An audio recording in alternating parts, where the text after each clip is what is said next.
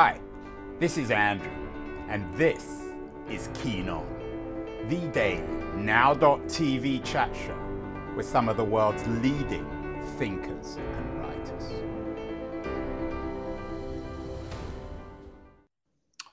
Hello, everybody, from a rather wet San Francisco on September the 19th. The weather has been behaving peculiarly even for the Bay Area, which, of course, is bound up in our climate crisis. It's supposed to be Climate Week this week, beginning on the 19th of September. I'm not entirely sure what that means. Certainly the news isn't very good. The Guardian today leads with a story that if all the fossil fuel reserves in the world were burnt, it would emit 3.5 trillion tons of greenhouse gas. It's a deeply apocalyptic notion. Quoting them, it would emit more planet heating emissions than have occurred since the Industrial Revolution. Very chilling, and of course in keeping with a number of shows we've done recently, in particular with Bill McGuire, a climate activist, a couple of weeks ago, who argued on the show that we've only got 90 months left to save the planet, not much more than 8 years. He has a new book out, Hothouse Earth, An Inhabitant's Guide.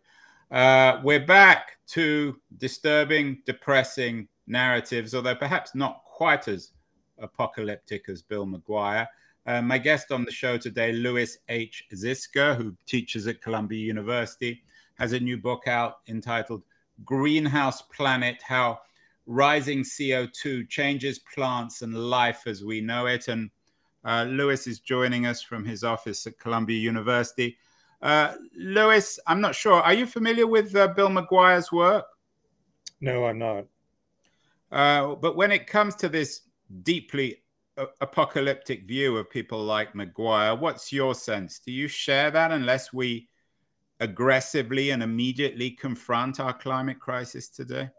I think we need to confront the climate crisis, but I'm very, very reluctant to assign a particular time frame for that, in the sense that we're all going to die in 2 years or 10 years. Humanity will overall survive. Whether civilization does or not is really more of an open question. And what I was writing about was not so much the climate aspect, that's important, obviously, but what I was looking at is what the rise in carbon dioxide does of and by itself. It affects all plant life as we know it. And civilization, humanity, all animals depend on what plants do. They provide oxygen, they provide rain, they provide food, they provide medicine, they provide clothes, they provide building materials. Well, outside of that, they're really not important, right? So when you change what plants do, and they're being changed of and by themselves with the increase, both the recent increase and the projected increase in CO2. And while I understand there's a merited focus on polar bears and rising sea levels and apocalyptic issues, it's also important to recognize what's happening with plant biology. So some of the things we see, for example, are the increase in carbon dioxide related to the nutritional value of the foods that you consume. We see changes in plant-based medicine and how that might be impacted by the rise in CO2. We see changes in pesticide use and how much more pesticides will be affected.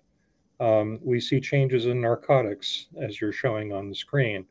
We have, quote unquote, a war on drugs. Well, if you're changing the climate and you're changing the amount of carbon dioxide, and we know that carbon dioxide stimulates wild poppy and other narcotic plants, wouldn't you want to know what that stimulation is? Where are they going to be growing in the future? How much more opioids they might produce? Louis, I want to get into the details, but let's address the big issue, this carbon dioxide issue, CO2. Explain what it is and why the chart of atmospheric carbon dioxide has been rising so dramatically for people watching since 1960 over the last 60 years. It isn't complicated.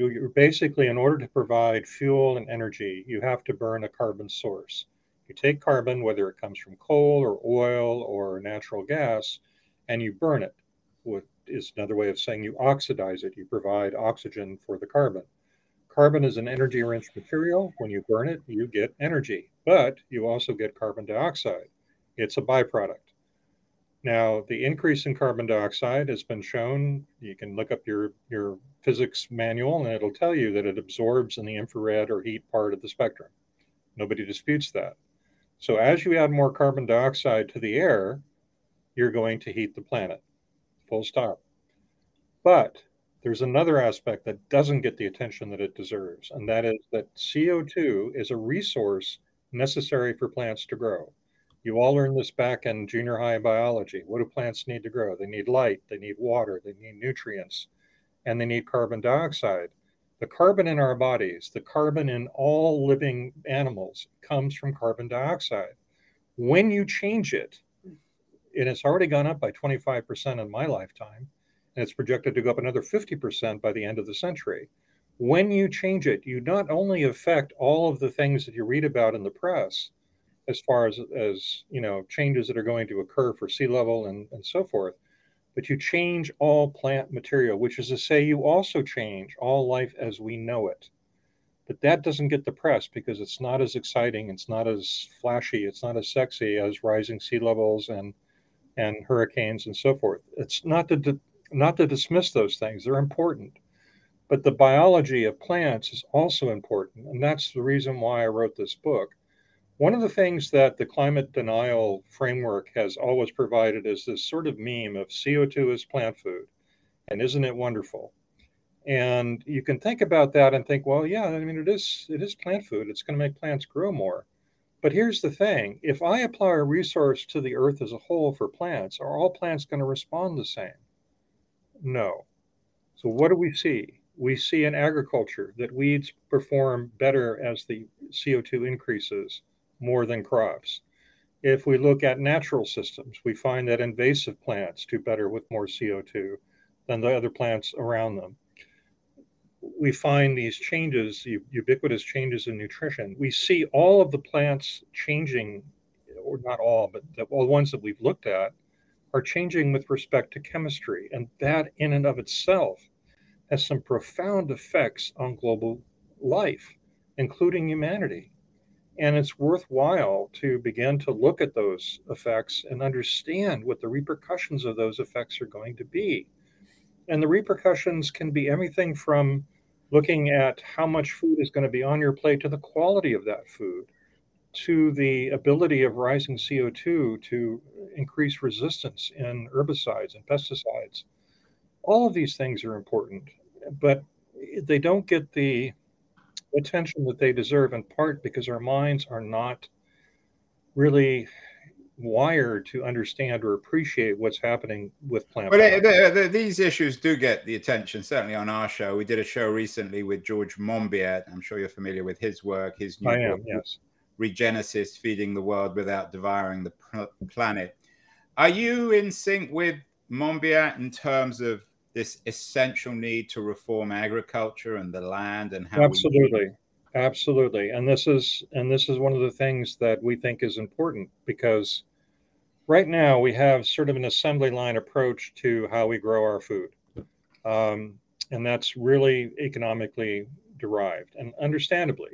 So if I go to McDonald's and I order fries, and I like their fries, but if I order their fries, I'm getting one variety of potato, basically russet Burbank potatoes.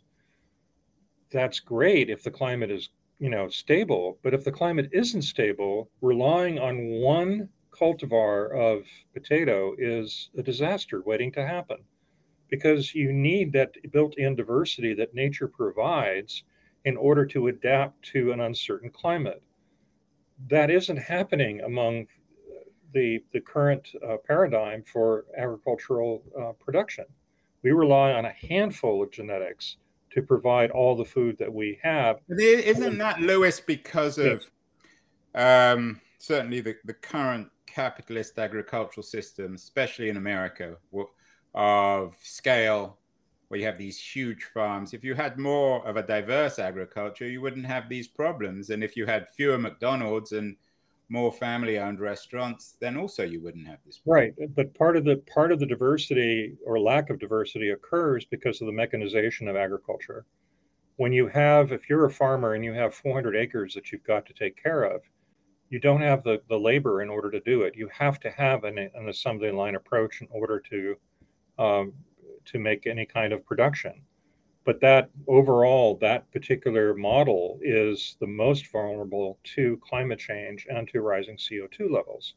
So if, just as a quick example, if I'm growing soybean and carbon dioxide is going up, has gone up, will continue to go up, it isn't the soybean that's going to respond. It does respond somewhat, but it's the weeds that are growing with the soybean that are going to respond more.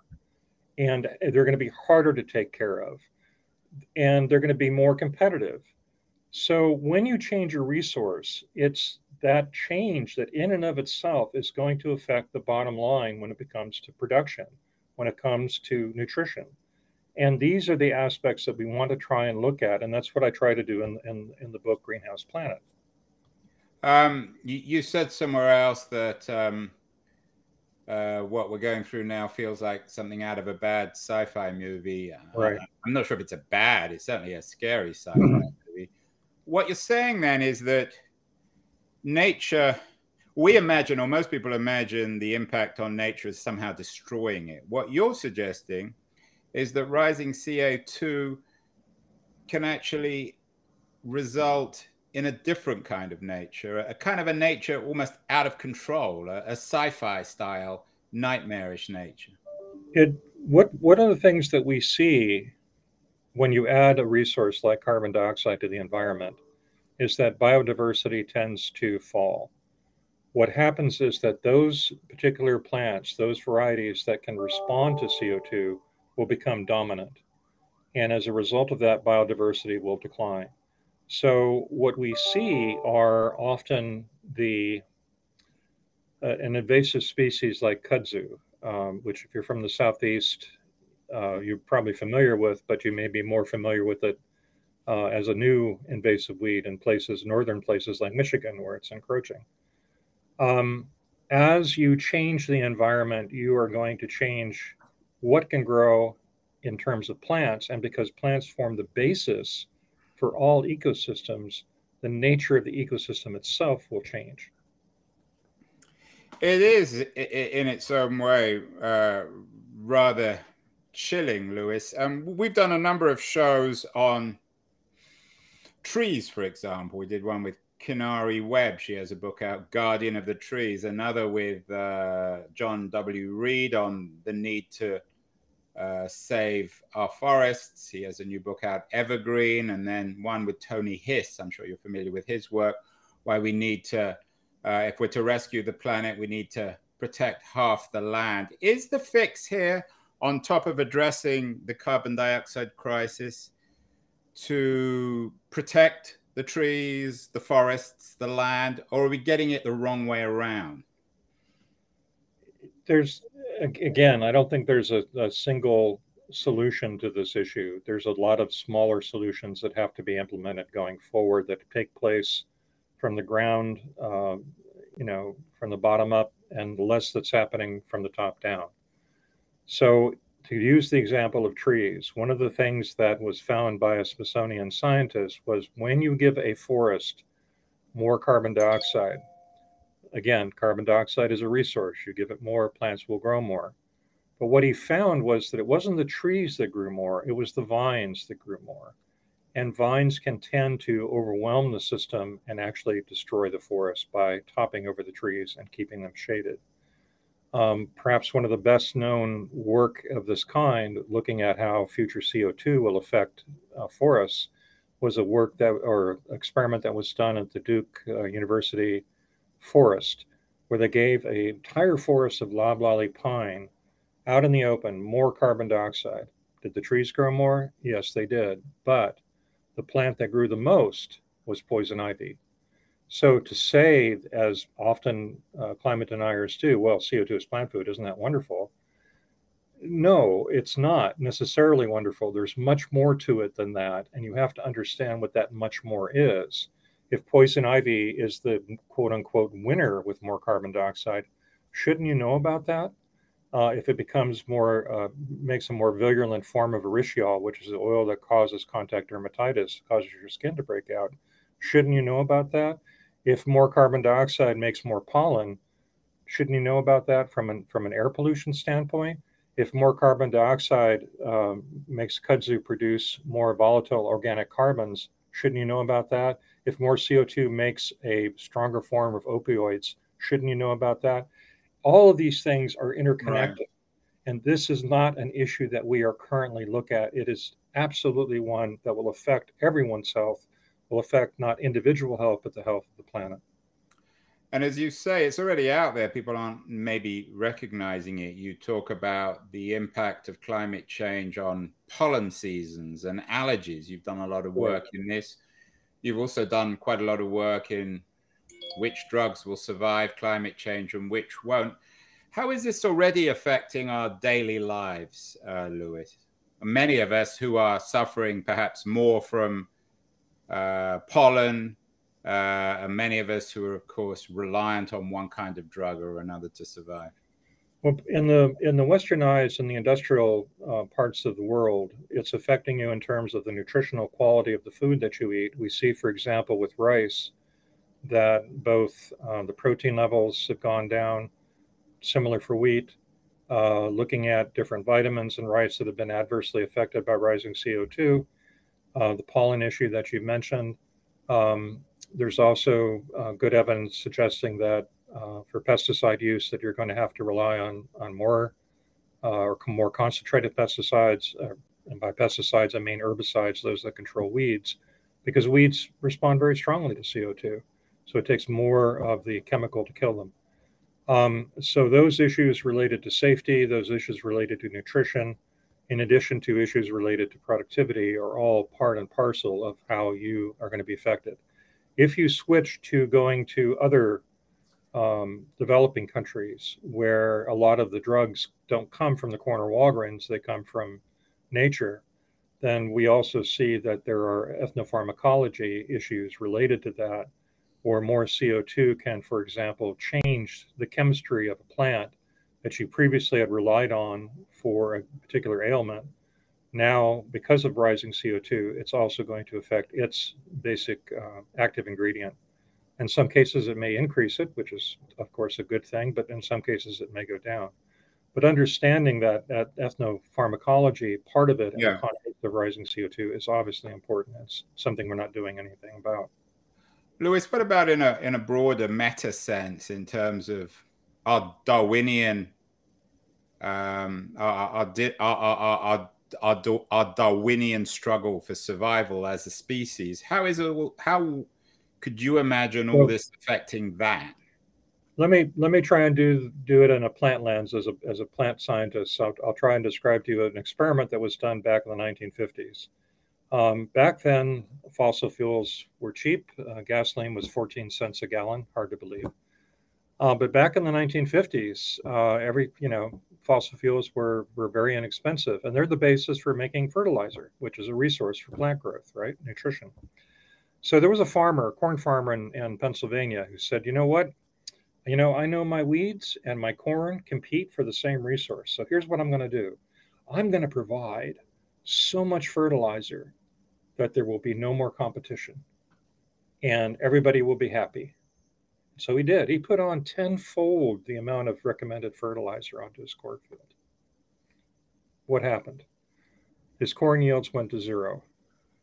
The weeds survived. The weeds not only survived, but they did much better. When you look at something as basic as weeds and crop, I have one monoculture with one genetic hierarchy. I have 8 to 9 different weeds growing with lots of diversity. And I'm changing a resource. What's going to respond? It's going to be whatever has the greatest genetic diversity that will fit into that increased carbon dioxide. It will take that increased carbon dioxide and use it to make more seed. That's competition. That's selection. That's evolution. And in a larger sense, that's what we're looking at for the plant kingdom. Those particularly weedy species that produce tons of seed, that's diverse genetically, are going to be in a perfect position to take advantage of this increased resource, much as if the weeds back in that farmer's field in the 1950s were in a perfect position to take advantage of that additional fertilizer. So what are we going to do? I mean, you're arguing basically, Lewis, that rising CO2 is a disaster for us, even if it's not quite as dramatic as some of the other stuff.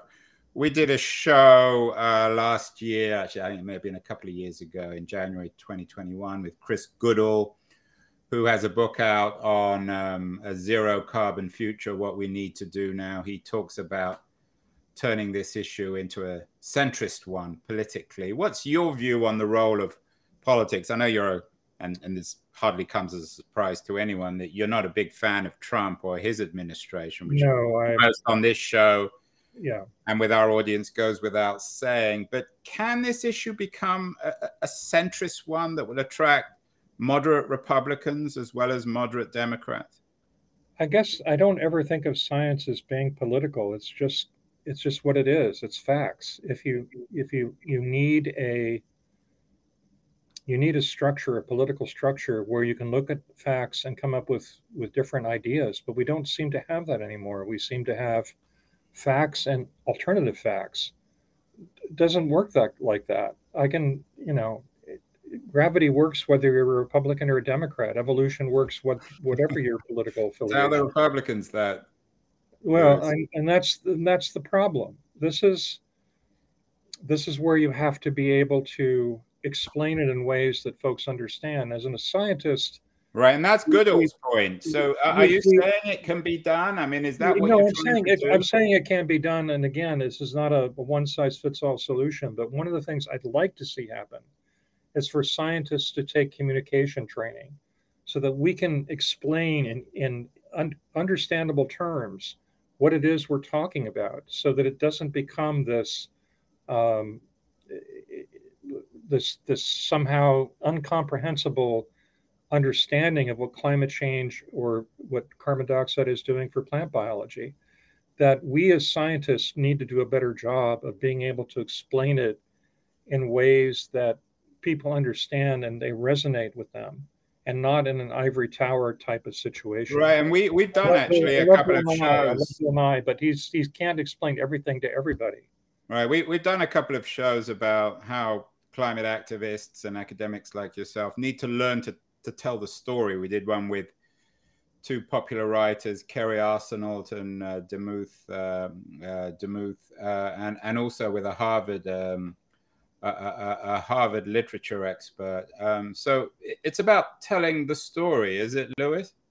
It's about telling the story. It's not just exposition. It's not just providing facts. You need to do a narrative where folks can understand it, where they put it in as part of their lives. When I first got my degree, my doctorate degree, I was full of vim and vinegar, and I would get out there and I talk about ecology and environmentalism. And maybe 10% of the folks, the ones wearing Birkenstocks in the back of the room, got it. But when I started talking about, if CO2 goes up, it's going to affect poison ivy. Oh, I could be affected. Oh, you mean I didn't know about that.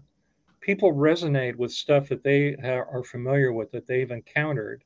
And then if it's personal, it makes a difference. And so looking at it from a public health point of view is so important, because everyone understands about pollen. Everyone understands about poison ivy. Everyone understands about nutrition. If you can put it in a platform that folks relate to, then you can change the political landscape. If all you're doing is showing a picture of a polar bear, and no offense to polar bears, drowning on the sea ice. We don't have any polar bears in the audience. You're going to get a few folks that'll care about it, and understandably, but that's not going to move. That's not going to move the political dial. What about the role of capitalism and enterprise itself, companies? We've done a number of shows about whether or not American capitalism can be an ally in the war against climate change. I think people on the left, like George Monbiot, are rather dubious. Others, like Bob Keefe, who was on the show, who actually runs a non-profit which is supported by private enterprise. So we would say that believes that American capitalism can be, and the free market can be, an ally. What's your take on It this? absolutely. I mean, I can't remember the name of the Patagonia founder who just turned over his Right. company. He gave all his money But, back. I mean, yes, absolutely. This is it. When we're in a situation where the politics are so poisoned that you can't get the support from the federal government to do the kind of work that needs to be done. For example, it was pointed out that right now the National Institute of Health, which is the largest donor for doing health-related research, only has a few $1 million to do health related to climate change. That seems absurd to me, but that's just the way things are. So if you're a private donor or a capitalist and you think that this is something that needs to be looked at, something that needs to be funded, yes. And from a very basic point of view, when you look at what's happening globally right now, the number of individuals who are hungry and who are threatened by famine has never been greater. It's the highest it's ever been in my lifetime. We need to fund the research, not just give the funds and the food necessary to address this, but we need the research to look at how the world is changing and transform how we provide food for the world, how we do it, when we do it, how do we do it in a sustainable way that will allow us to continue to do it when the population is 8 billion or 9 billion. Those are the things that are of the utmost importance. This isn't something that you have to worry about 20 years from now. This is something that's happening now. The three C's that we call them, the COVID, the conflict, the climate, are affecting how people eat and the kind of food they have and how much food they have. This is a basic concern, a global humanitarian core level concern. Could we at least begin to address it, please? Is it that hard that we need to beg for money to feed starving children because they're being threatened by an uncertain climate? That makes no sense to me. It really doesn't. This is something that should, at a political level, resonate regardless of which side of the spectrum you're on. The fact that it doesn't is one of my greatest concerns for whether or not we're, as a species, will be able to survive in the long term. Yeah, some people believe, has been on the show, Charles Sable, who's a colleague of yours, I think, at Columbia University, believes that to fix the planet, we actually have to rewire ourselves and the world. Fixing the Climate is his book. I'm not sure you're quite as radical as he is, Lewis, but for people watching and who agree with you, and it's hard to imagine that many will disagree, give me one thing that ordinary people can do to begin with this. It's not just buying an electric vehicle, isn't it? What's the first step for people who care but who don't have huge amounts of money or time or power? I think if one of the most fundamental ways that you can change the current situation is, this seems kind of weird, but I think one of the best ways you can do is to vote. And if you can influence the policymakers by voting your conscience with respect to climate change, that will make a huge difference. There are other ways as well, I think, and from a food perspective, I think how you buy your food, under what circumstances, the kind of food that you buy can save a huge amount of carbon. And I think that looking at the carbon footprint of the food that you consume can also be a good way of doing it. But I think voting for people who believe in science, who support science, as silly as that sounds, I think that's one of the ways we could begin to address this. Well, the election's coming up next month or in a couple of months. So Lewis's advice is well taken. You might also read his new book, Greenhouse Planet: How Rising CO2 Changes Plants and Life as We Know It, turning life into a bad science fiction movie and the planet into a bad science fiction movie. Very chilling. Congratulations, if that's the right word, Lewis, on the new book. Any other suggested further reading on this? What other books are accessible, tell the story in a way that everyone can understand? I think anything by David Walker Wells, Naomi Oreskes, her work, Merchants of Doubt, is first rate. Kim Stanley Robinson's sci-fi bestseller. Stanley Robinson comes up more than any other Yeah, author actually in terms yeah. of recommendations. I think that any of those would be well suited to understand or get a deeper sense of what's happening.